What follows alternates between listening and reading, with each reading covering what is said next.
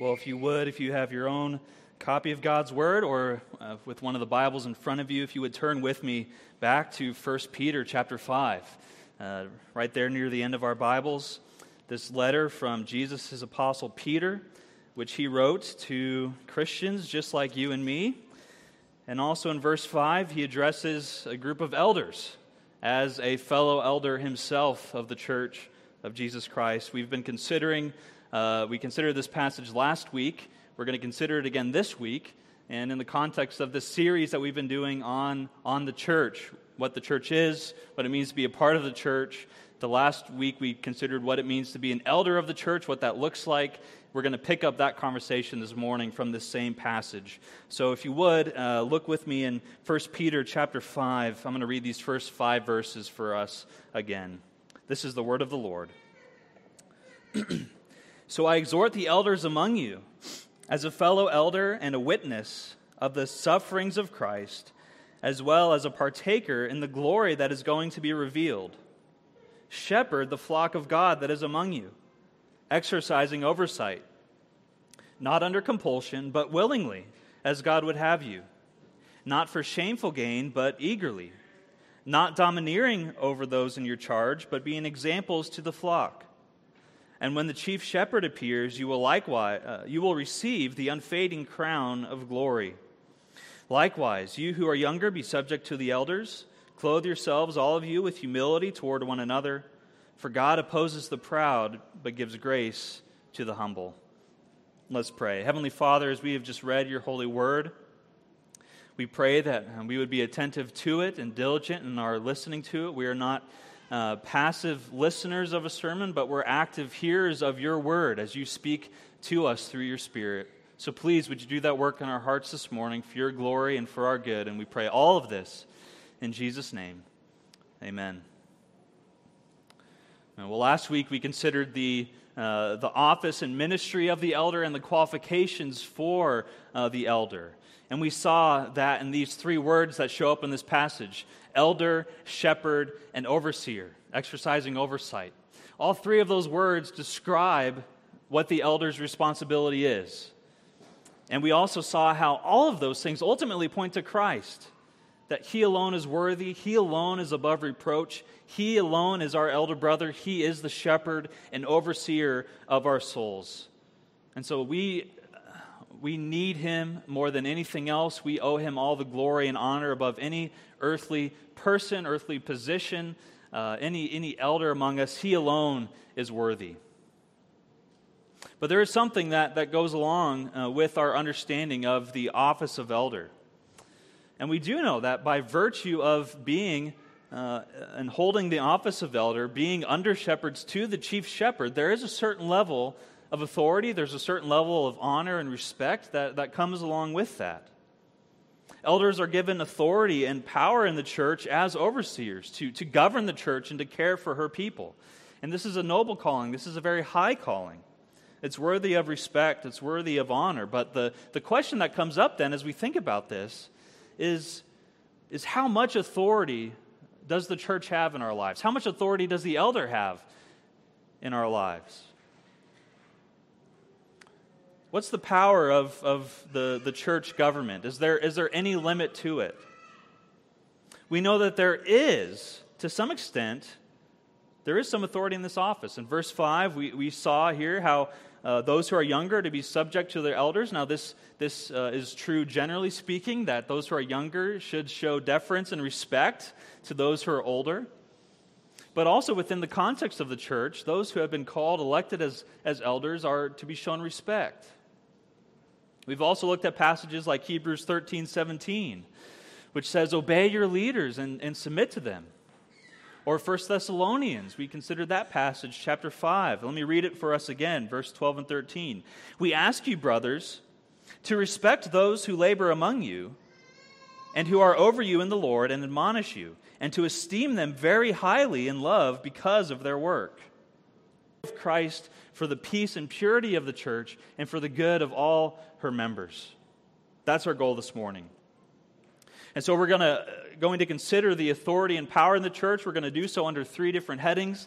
We're going to look at the source of power, and then the scope of that power. And then third, the exercise of that power.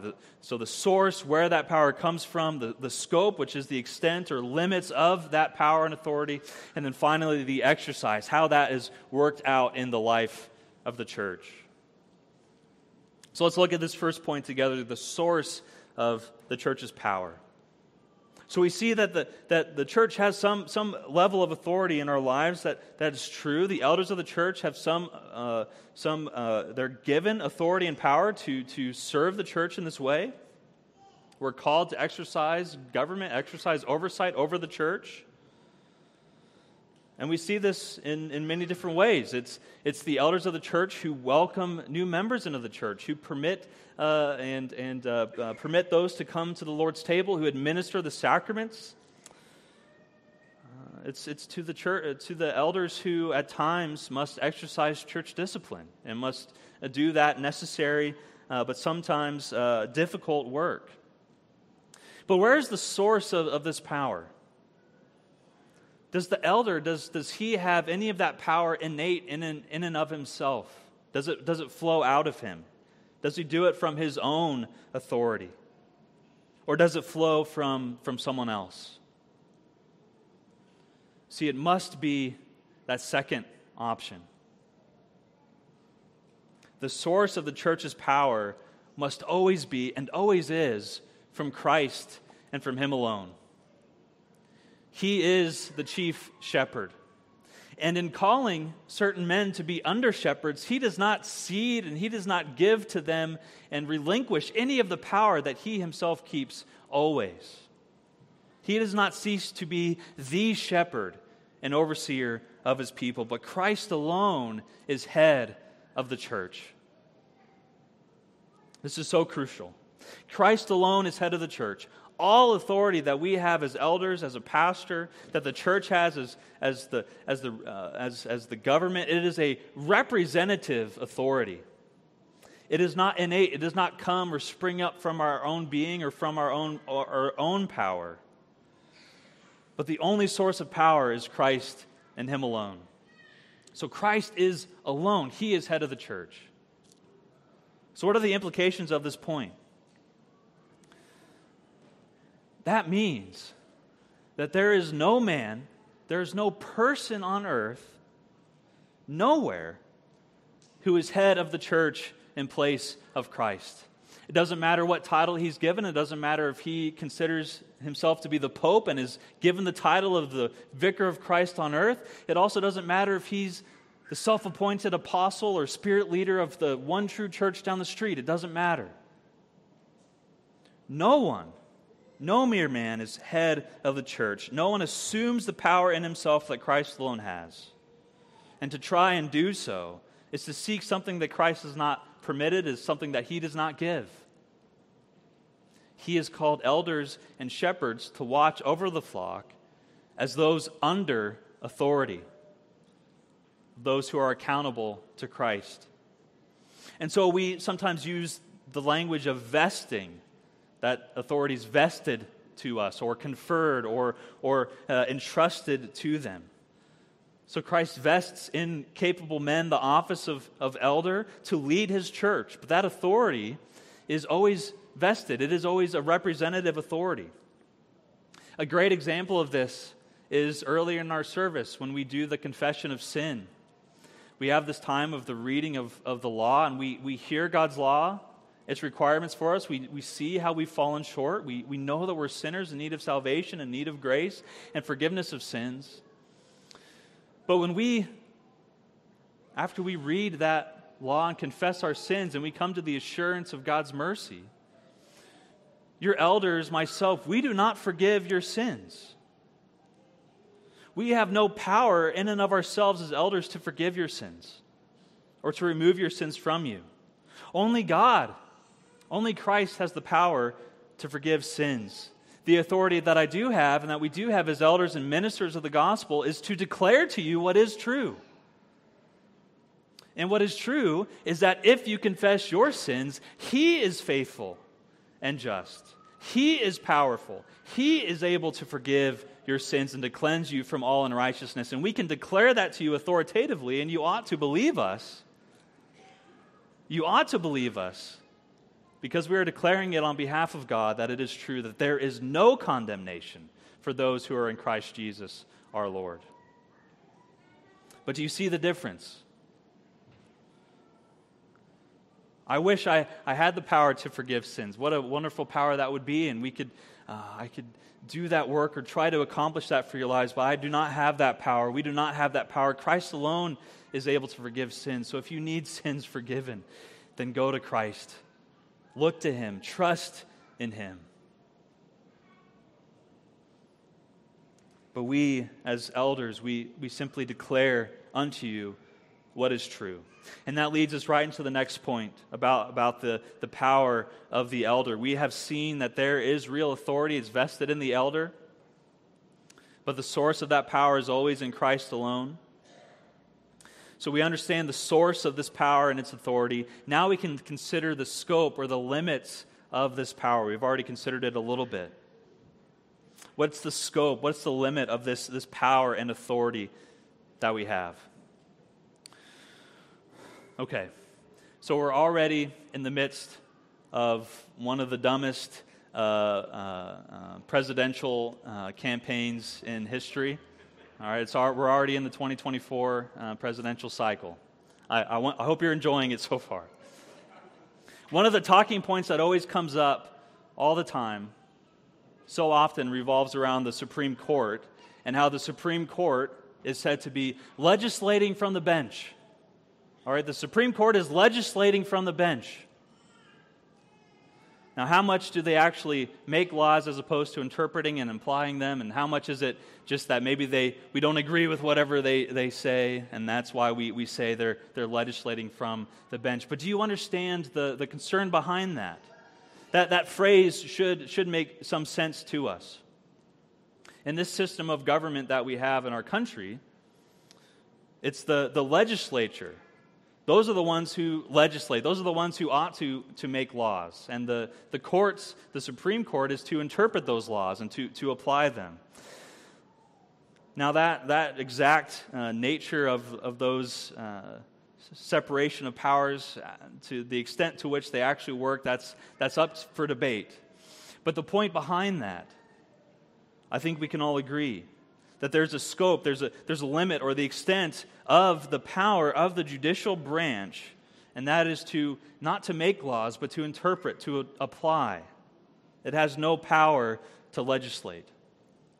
And maybe you see where I'm going with this. This is the scope and the power of the church.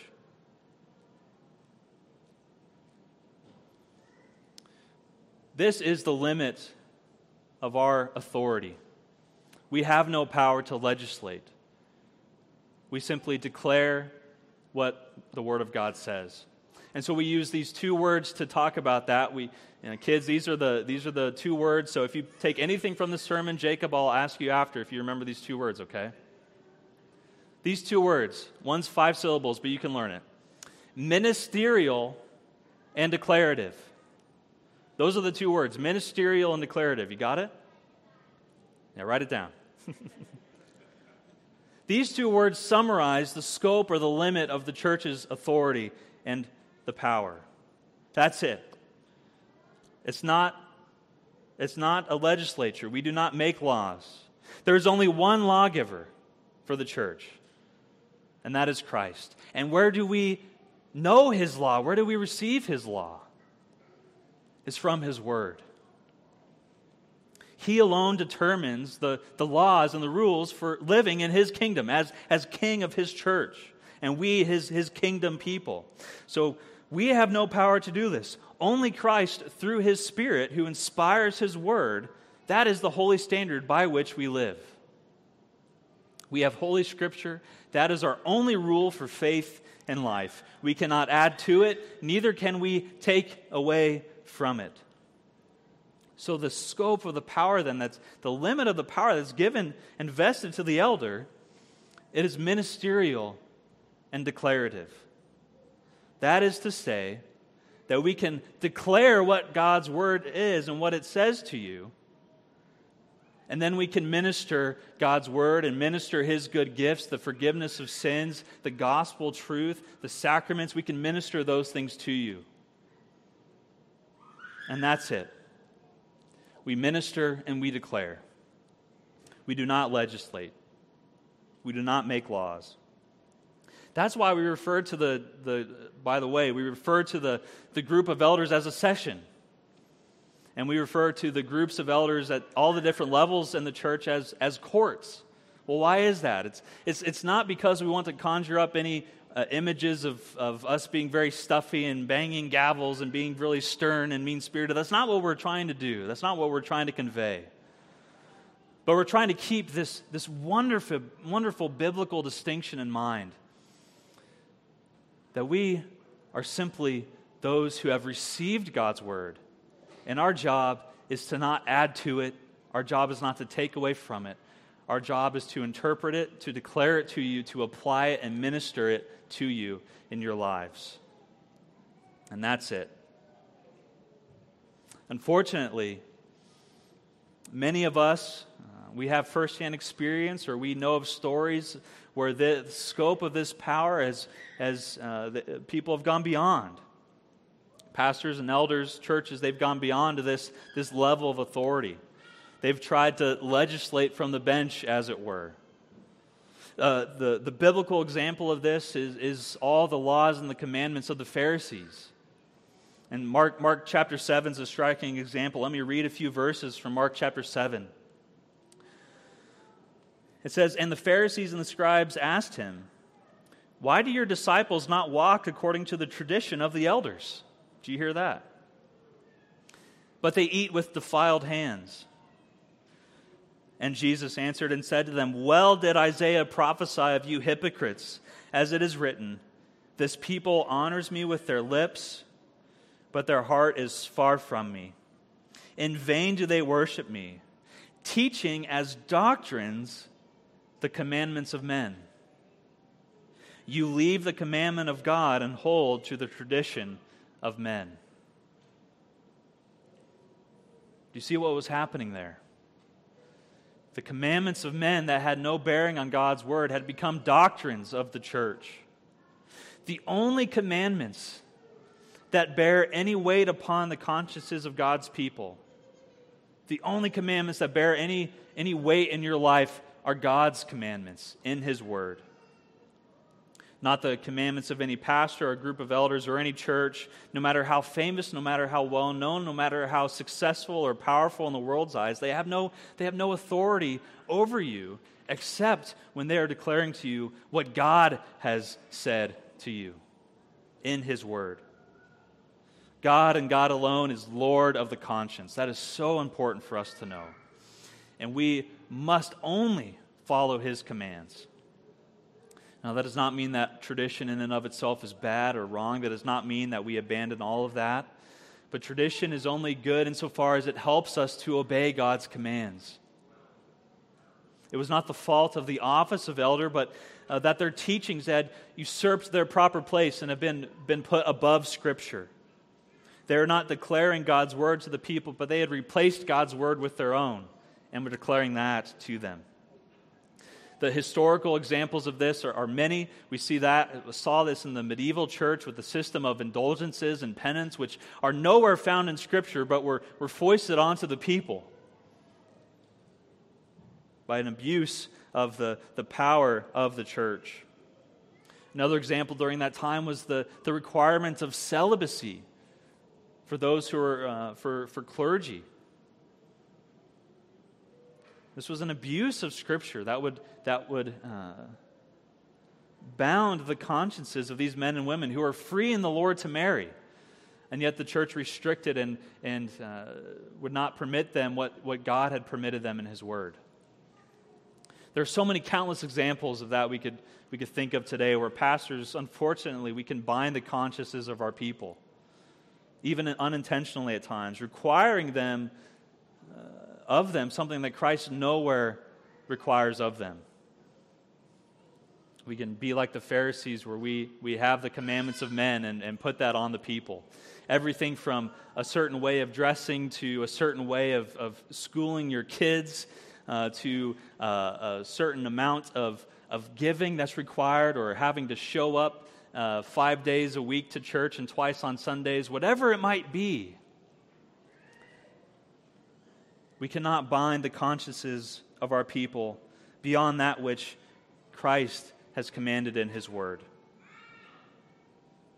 I came across this helpful quote that I think illustrates this second point well. It's from an introduction to a new resource book for family worship. It's called the Family Worship Bible Guide. It's an excellent resource. Joel Beakey, he's the man when it comes to family worship. So this is a great resource.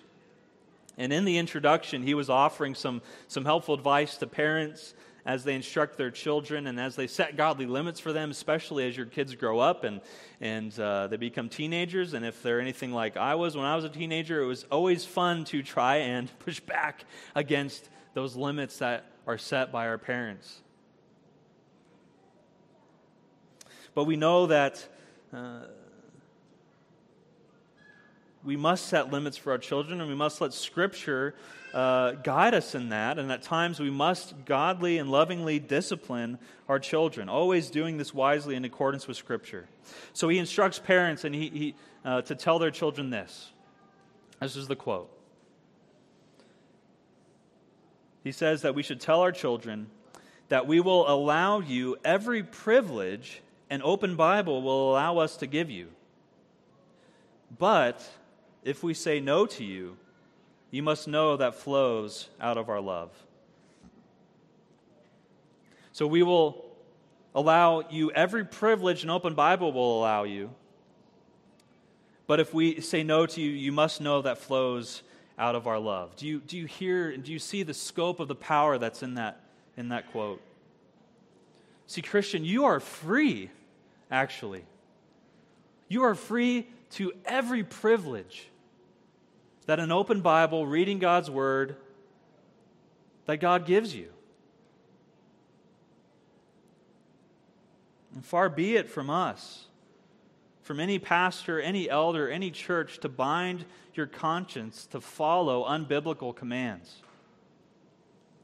Yet at the same time, your elders do have the authority as loving parents toward children to declare unto you what the Word teaches.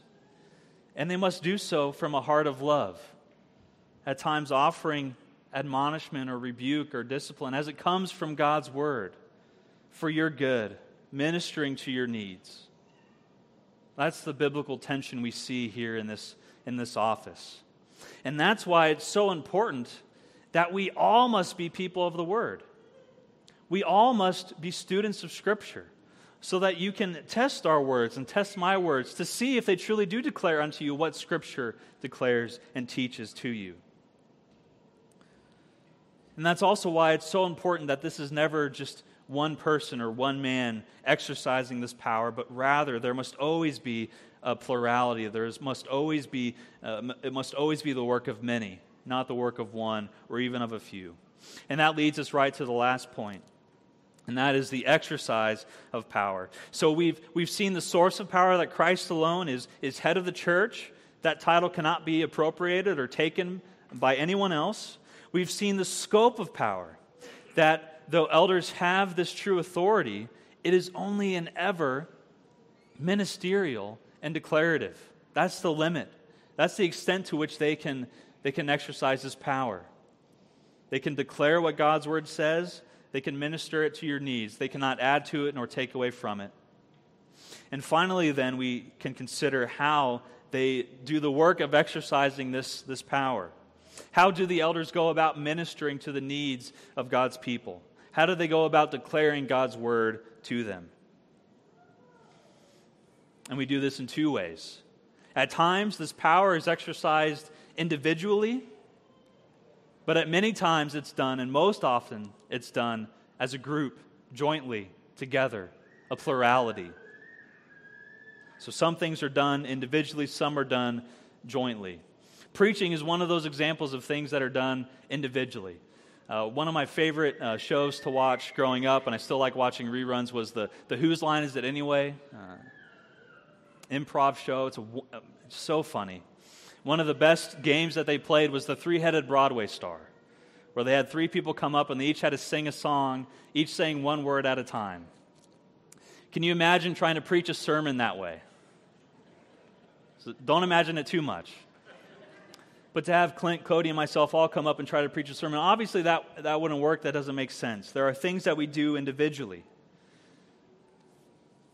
Preaching, counseling at times, praying for you all, meeting with the sick, administering the sacrament, all those things we can do individually.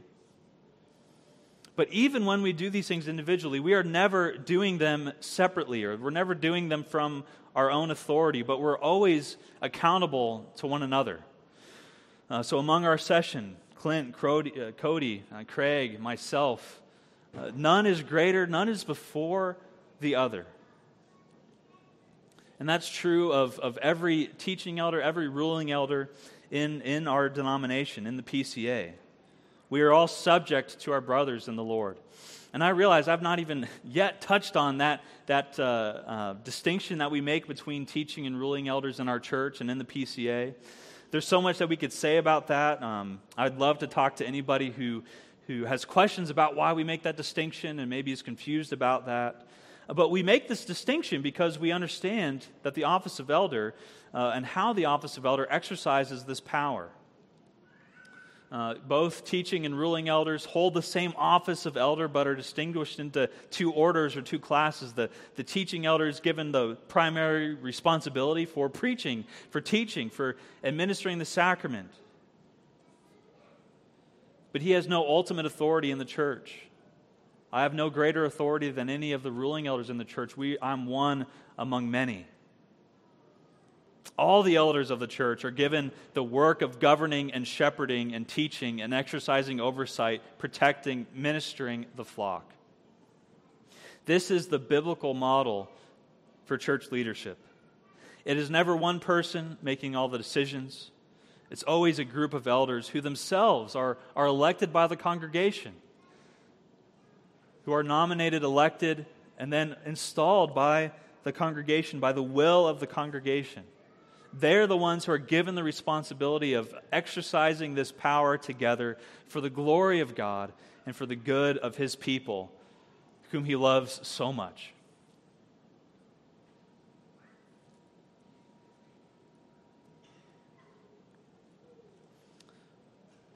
And so as we wrap up here this morning, we need to remember these different things. That the elder has no authority that comes from himself. I'm only a representative. I'm only an under-shepherd of the good chief shepherd. He alone is head of the church. He alone is working powerfully through His Spirit to accomplish His means of grace in your lives. He is the head of the church. The elder also, he can make no laws. He cannot add to God's word. He also has the responsibility to never subtract from it, but to declare the whole counsel of God to you. But only ever declaring unto you what God's word says. Not his own opinions, not his own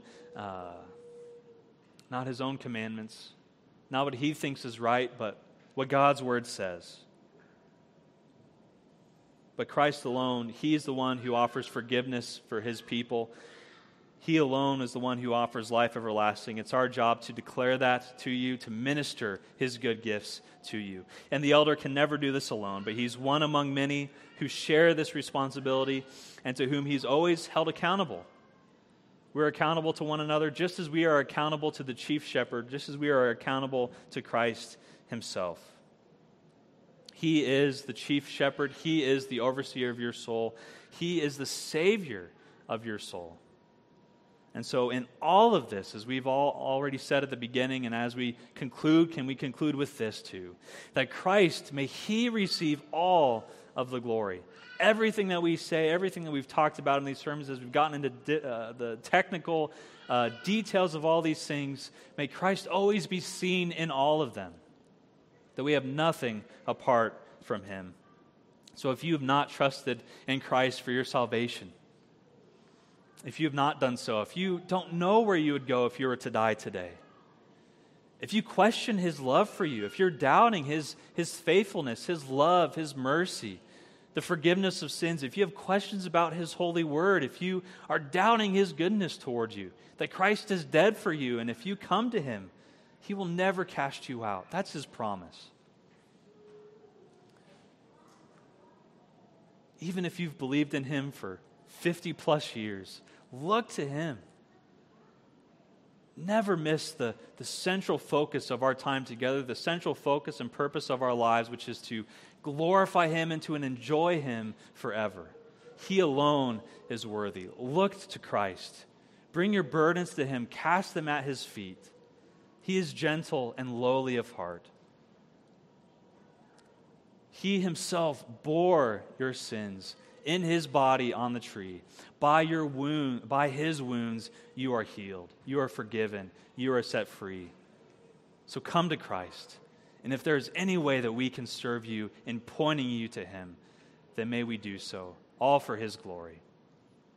Let's pray. Lord Jesus, you alone are head of the church.